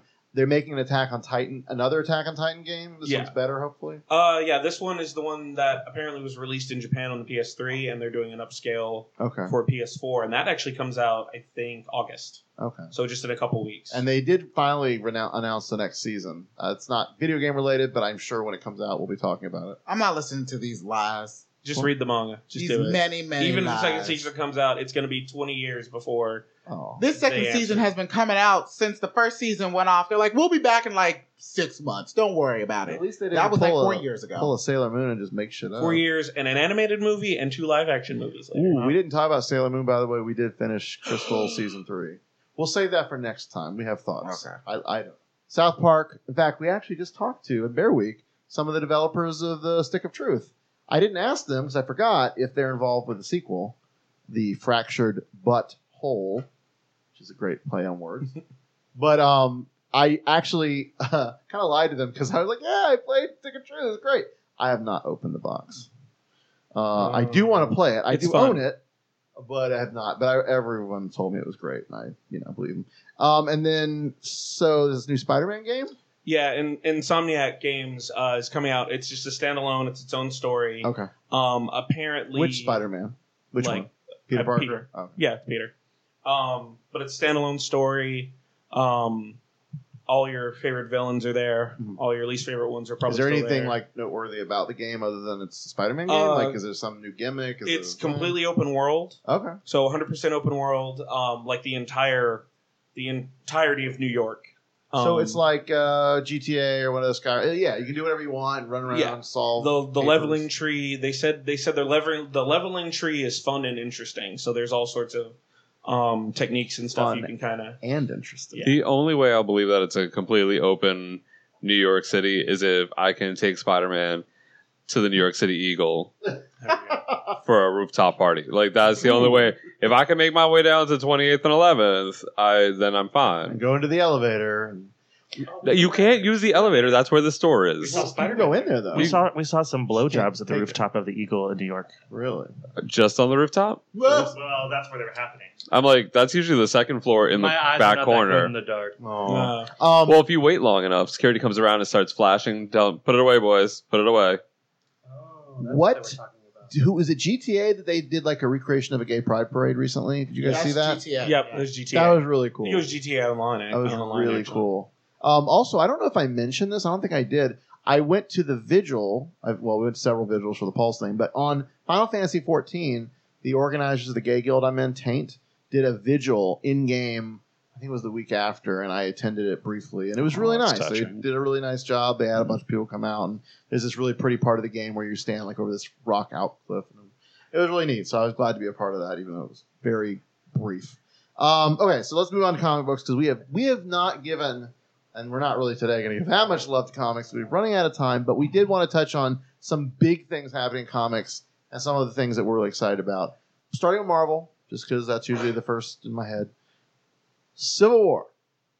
No, we're going to Captain America That's first. right. That's right. You did say Where that. where social media outrage is the norm, and then makes you want to bitch smack everybody because Captain America #1 came out, and Rogers, Captain America. Steve That's right. Rogers, where the Cosmic Cube has given him back his youth. I don't really follow Captain America, but that's what I got the gist of from That's the what first happened. episode.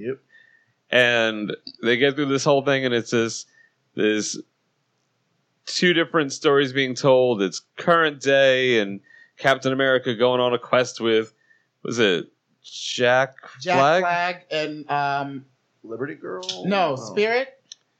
Spirit? Like American Spirit. No, that's a cigarette brand. Older characters that I didn't Teen realize. Spirit. Yeah. Who used to be Bucky's. They were pretty much all Bucky's. Okay. Yep. So they've got that story. We are Bucky. That story going on, and then it's also showing like Steve as a child and his mom and the abusive relationship, and this woman Not helping with his mom, but his their.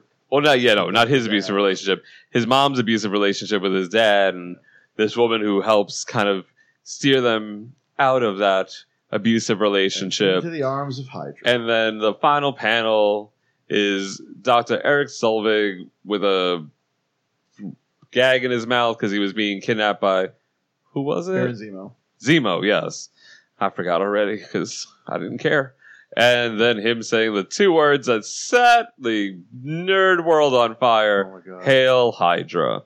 I love these moments in comics. Because people have even though a lot of them have read the comics for years, they know this. They know how this works. It's always a plot twist to propel the storyline. Soap operas. And yet, what's that? Soap operas. Totally. And yet, at the same time, they lose their mind We'll because. call them telenovelas because they eventually, those little stories end and then we move on. But the internet, the people who either just don't care or don't bother to go back and look at the history where Captain America has done everything under the sun, and they lose their shit that Marvel would do this right now. You've ruined my childhood. Yeah. You went back in time. I'm and you stole never. it. I'm never buying a comic again. I'm never reading a comic again. This is why I don't read comics anymore. I hate everyone. That's not what happened. Right. We sold each and every one of them. Of course you did. People asked for 3, and I told them 1 per customer. Second issue, though, I thought was amazing. It was a little early, but there are scenes in there. So they explain what happened. Basically, it was Cosmic Cube put false memories in his head or changed reality. I'm not Changed it's reality. unclear, but basically fucked him up. And it's all about this little girl who's the Cosmic Cube incarnate. Because the shard of the Cosmic Cube became friends with the Red Skull. And they lived happily ever after. There was a scene, and I love where Red Skull does inappropriate things. Red Skull is literally reading a bedtime story to the Cosmic Cube child. It's hilarious. And I love this book. I love Nick Spencer. I'm really happy what he's doing. I would have maybe played that out later, but that's the thing is that, we as the reader know. But it's not really integral to the story because nobody knows except for the Red Skull and Kobik, the Cube Girl. Nobody else knows that Cap is now Hydra. Yeah. So they'll play that out for a way. Yeah. So and it doesn't mean he's always been Hydra. Of course just not. means that, right now he's Hydra. Well, there's apparently some promotional art being released with Miles holding the Captain America shield. Yeah, but that's up in a on different book, and I think that's for Could a be a different different reason. Okay, so that's Captain America. We had to get that out of the room. Now, so Civil War, issue 3 came out as of this recording. So far, it's been kind of, up till then, a little boring. It's basically Minority Report, right? If you knew how to predict the future, and you knew you could stop things that this person predicts, should you stop them before they happen? Should you hold somebody liable for something that they have not done yet, but we know because we have to see the future, they will do? I mean, it's a little bit less Minority Report because it's from a person, not a computer but system. the same idea. Well, no, which is kind of Minority the problem. Report, there were 3 people, remember? Was it? Oh, that's three, right. 3 precogs. Yeah. And the ball and whatever else. I can tell you, this is action-packed. The third issue? Well, just all of of it it. so far. It's gorgeous. I don't the art's like beautiful. I don't Marquez like is killing it. Yeah. But yeah, it's a weird pace. It's not even that. Is that there was a time where I liked Bendis, but he's really bombastic and just doesn't care about the little details. Right. And he literally killed, spoiler alert, he killed Rhodey for no reason. Yeah. Not only did he kill Rhodey, Oh, yeah. he had him talk to the president, who we all knew was Obama, and say, hey, I'm about to leave office. You really should think about running for office and eventually running for president. Right. Because you can't be a superhero for the rest of your life, but you've served your country, you're a dedicated humanitarian, you're a superhero, this would work. And they didn't even wait to assassinate him when he got into office. They killed him that same issue, if I'm not mistaken. It was like it was in the Zero issue. So is the next issue. They alluded to it, Yeah, and then it's you just- read it. And, I'm not a fan. Now- It's sloppy and lazy storytelling. The third issue is big because basically, this is the spoiler Pat didn't want to hear. Longtime Avenger, the Incredible Hulk, who is Bruce Banner, who's not been the Incredible Hulk for a while, is shot through the head by Hawkeye, who basically said, "Hey, they worked this thing out where he's like, look, if I'm about to turn into the Hulk again, you need to take me out." So Hawkeye wasn't just doing this to save whatever, but like because that was his deal with his friend. And I guess in the issue, he starts to turn, or there's something where it suggests that he's going to. And so, again, is this a big thing? It's another tentpole of this series. I just don't know where it's going. And I know they start releasing promotional stuff for the after. You're starting to see promotion and stuff about what happens with Iron Man, which I'm interested in because that'll be nice to see different Iron Man sort of things. But I don't know. I agree, Oral. It's just been really mixed, not. And then the tie-ins don't even really directly tie in a lot. They're very loose tie-ins, which is sales. DC has been going through a bit of a rebirth. Called Rebirth. It's called Rebirth, and I actually think this is probably one of the best things DC's done in forever. The Rebirth issue itself was fantastic. I think we all kind of touched on that maybe briefly before, but certainly loved what they're doing. Jeff Johns, of course, knows his DC. But as far as the titles that have come out of Rebirth, I would be interested in Oral and BJ or whoever else has read them. What are your favorite things coming out of Rebirth?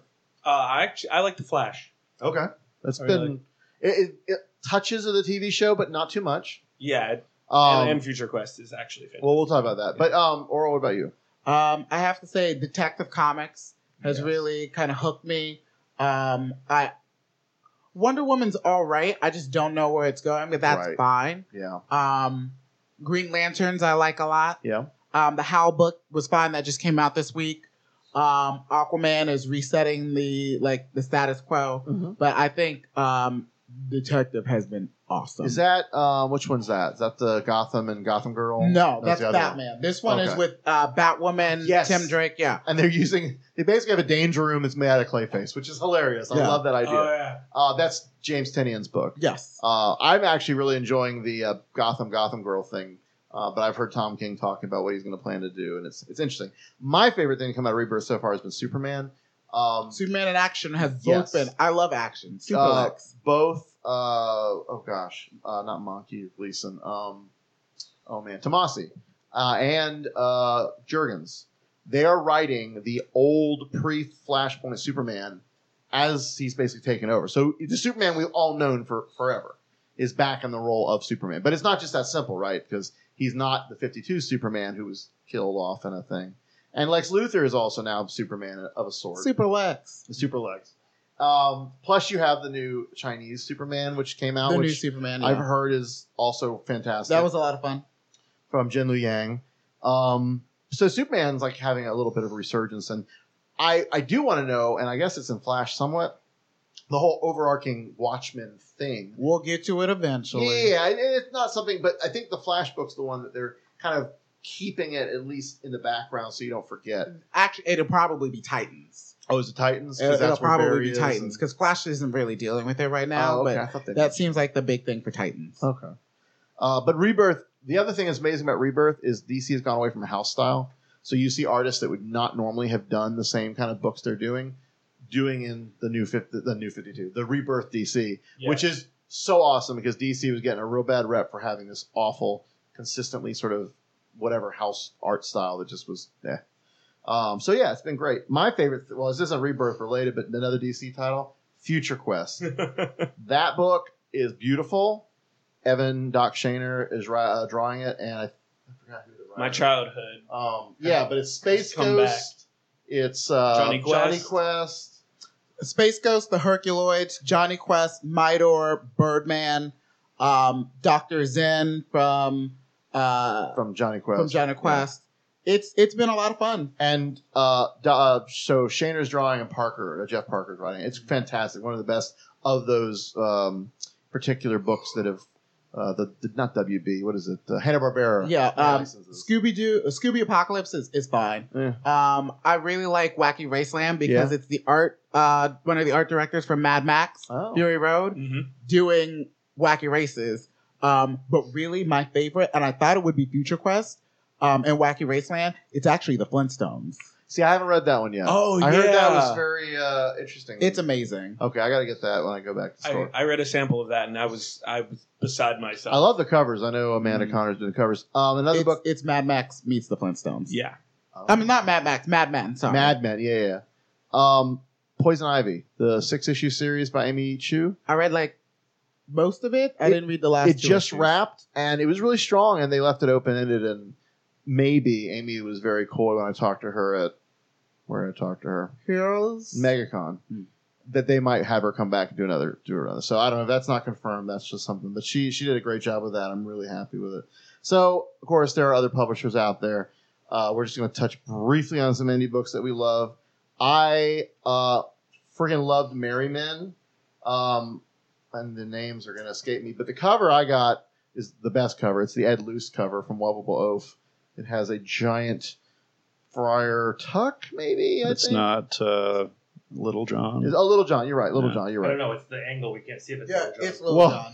And then a very small Robin legs kind of dangling. Basically, the premise of this book is Robin Hood and his merry men were all gay or LGBT, and so it's playing off their kind of being outsiders to the community, and yet they're trying to help people. And it's only one issue come out from Robert Rohde and Jackie Lewis. It's an Oni book. If your store doesn't have it, you can always ask for it, have them order it. But, the art's great. It's cute. It's an interesting take on the whole, thing with LGBT. And it's rooted in some history. Actually, at the end of the issue, has some back matter that talks about people from that period and their relationships and, sort of grounds it a little bit. So I really enjoyed that. What about you guys? What else? I Hate Fairyland. Number 6. Came back after a brief hiatus, totally changing the direction of what they were going to do with everything. And that's kind of resetting everything back to Gert kind of just being a evil little girl. Because she was queen for a little bit, right? Yeah. I love how issue 6 kind of started out with kind of like her just kind of embracing it in her head. And then she's just so bad at it. Oh, yeah. So that book was fantastic. The Spire just wrapped up. Eisner nominated book from, I think it's Boom, by, I think it's Cy Spurrier, and I got to check the art. I love this book. If you are a Miyazaki fan and you did not know about this thing, it is very Miyazaki influenced. Jeff Stokely did the art from Six Gun Gorilla. It's a great complete story. The world building is fantastic. The original pages are now up on Cadence, I think. Oh my God, I was so tempted. The art just, again, Miyazaki bleeds through this and very Nausicaa. I think I've mentioned it before, but again, I highly recommend checking that out when the trade comes out. And then Jupiter's Legacy is finally back with gorgeous Frank Quitely art by Mark Miller after he did the Jupiter's Circle. Was that the I forgot. Or was the Jupiter's Circle was the Jupiter's Circle was the background on the character. the prequel. Yeah, and that actually I want to go back and reread now that Jupiter's Legacy is back because I forget which of the characters are related and what the stories are. It's a generational kind of like, I would say Watchmen because people keep throwing that around, but it's a generational superhero story, and it's very good and it's very pretty. So that's another great indie book. Any other books before we wrap this up? Is that it? Black Science is awesome. Yes. Everyone should be reading Black Science by Remender and men. Deadly Class. I'm still waiting for that next issue. I gotta finish that. I'm reading the Olympians second Percy Jackson series. Oh, which is good. The book or the comic? The book. Okay, because I think they made a comic. Oh, did they? Oh, okay. Yeah, no, I'm reading the books. Okay. Oh, if we're gonna talk about real books, I've been reading. I read The Name of the Wind. Oh. By Patrick Rothfuss. Yeah. And I heard that's great. It's super good. Yeah. Kind of like an autobiography of like the most revered and renowned, like an infamous wizard and knight that this world has ever seen. It's super cool. It's told in retrospect. And I just started the second book today. So let's transition that into what's giving us life this week. I almost said the other one. Our one-ups for the week. This is our segment where we basically say what is giving us life. Kind of keep wanting to do that. I will start, and in that same vein, as I pull up the book cover, just so I get the name right, I found this on NPR. It's a Korean recipe cookbook, but presented as a comic book. It is from Robin Ha. It's called Cook Korean, and it is beautiful. Like, she does a great job of illustrating Korean culture and Korean ingredients, and it's a cookbook, so you can go through and follow it and learn how to make Korean food.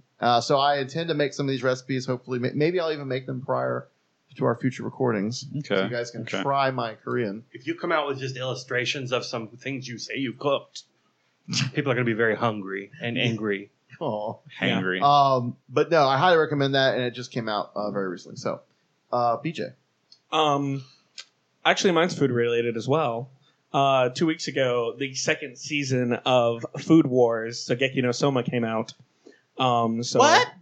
Yeah. The episode 3 came out yesterday. Oh, you son of a bitch! So is it on Hulu? It's on YouTube. It's on YouTube. Somebody is just posting them on YouTube, and they have no problem with it there. So no, do I? Yeah, no, it's fantastic, and there is a JoJo's Bizarre Adventure reference in episode 2. So I am completely on board with this season. Nice.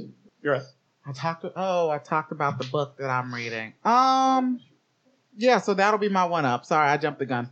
Your show. Oh, actually, that's not my one up. That's not giving me it's terrifying me, but I'll talk about it anyway. We'll do that. Yeah. So I'm on a new podcast called Stupid Popcast. It's a lot of fun. I'll give you a link to put in the notes. We have a subset. It's kind of like this, but it's more kind of like Dude Broy, I guess. Okay. There are 3 of us. It's cool. I get to do a lot of things. I get to learn a lot of things that I don't normally have a lot of, not necessarily interest in, just not a lot of experience in. And there's a second sub-series called What's Eating Oral, where I'm forced to watch zombie movies and do reviews on them. And it is terrifying, and I don't do very well. And at one point, I literally said during Night of the Living Dead, where they're like, oh, this girl, she's real sick. He's like, my daughter's sick and she needs a doctor. And at that point, I had seen so many zombies, I didn't trust anybody, and I just screamed, kill the little white bitch. Just kill the little white bitch. Excellent. So it's not, so yes, that's, I guess, what's my one up. I do love that. Jared? Kubo and the Two Strings. Oh. What's that? It's yes, I have seen that. Yeah. So it hasn't come out yet, right? No, it's not out yet. But I just saw the trailer for it the other day, and I had heard nothing about it at all up until yesterday.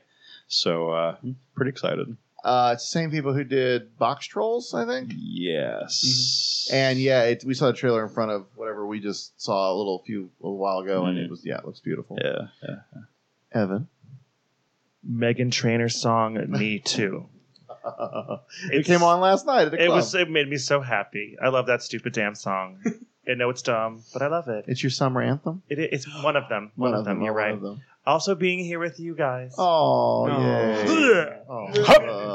A rainbow. Good callback. Good callback. Yeah. Carl?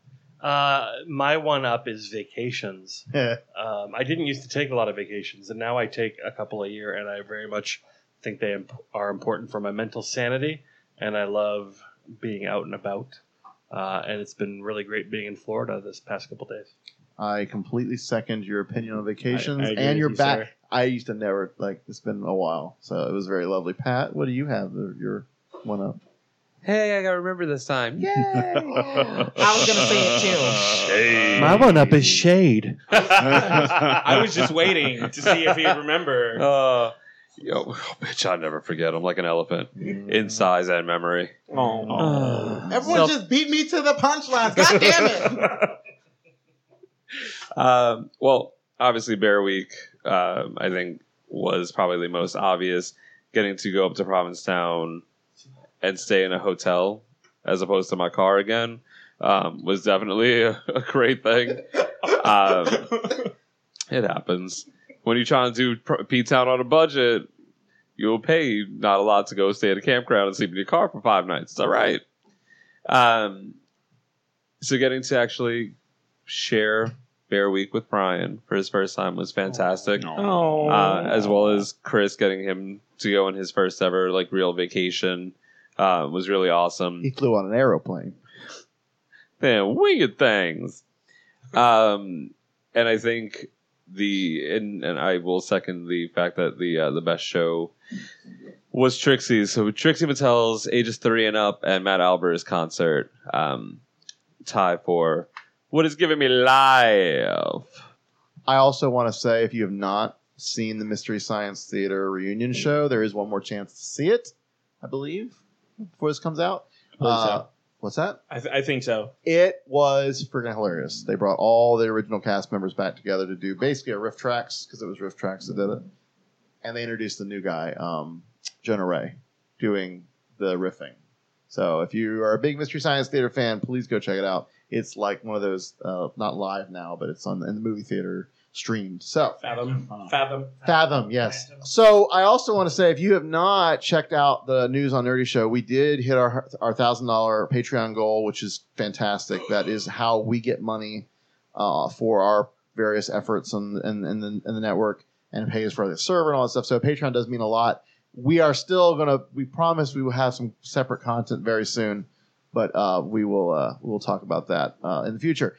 We also had a lovely review on iTunes, and we're not going to read it, but if you go up on iTunes, we do see those reviews, and the stars, even just the rating, like the stars, give us a lot of visibility on iTunes. So we really appreciate everyone who's rated and reviewed us there. On SoundCloud, of course, our platform of choice. We love seeing comments in the feed. We love people sharing it. Our friends at the Bearded Fruit podcast have shared our shows recently, and we're very happy that they're listening and they're liking what they hear. And we do love hearing from you. Again, all of us have emails at Flame On Show, and we get the Facebook messages right away, and we try to respond quickly. So please, flameonshow.com. All our social media is listed there, but basically it's Flame On Show everywhere except Flame On Podcast on the Twitter. And on that note, I ain't doing it. Just say it. Flame off. Thanks for listening to Flame On, presented by Nerdy Show. If you like what you heard, please rate and review us on iTunes, like and follow us on SoundCloud and Audio Boom, or subscribe and stream on Google Play. Flame On was created by Brian Pittard and is engineered by Pat O'Rourke. As listener-supported entertainment, we rely on you to keep this and other shows on the Nerdy Show Network alive by telling a friend or funding the network via Patreon. Any size contribution gets you exclusive outtakes, episodes, and images from across the network, and there's even more perks available. Just head to patreon.com/nerdyshow. To find out how you or your company can underwrite this or other Nerdy Show programming, visit nerdyshow.com/sponsorships. For more podcasts, articles, community forums, and other awesomeness, visit nerdyshow.com. And be sure to follow Nerdy Show and Flame On all your favorite social networks. You can follow us at Flame On Podcast on Twitter, or Flame On Show on Facebook and Tumblr. Or you might even see some of us on your favorite gay hookup apps. Just keep an eye out. If it's gay and geeky, we've got you covered. Ever catch yourself eating the same flavorless dinner 3 days in a row? Dreaming of something better? Well, HelloFresh is your guilt-free dream come true, baby. It's me, Keke Palmer. Let's wake up those taste buds with hot, juicy pecan-crusted chicken or garlic butter shrimp scampi. Hello Fresh. Stop dreaming of all the delicious possibilities and dig in at HelloFresh.com. Let's get this dinner party started.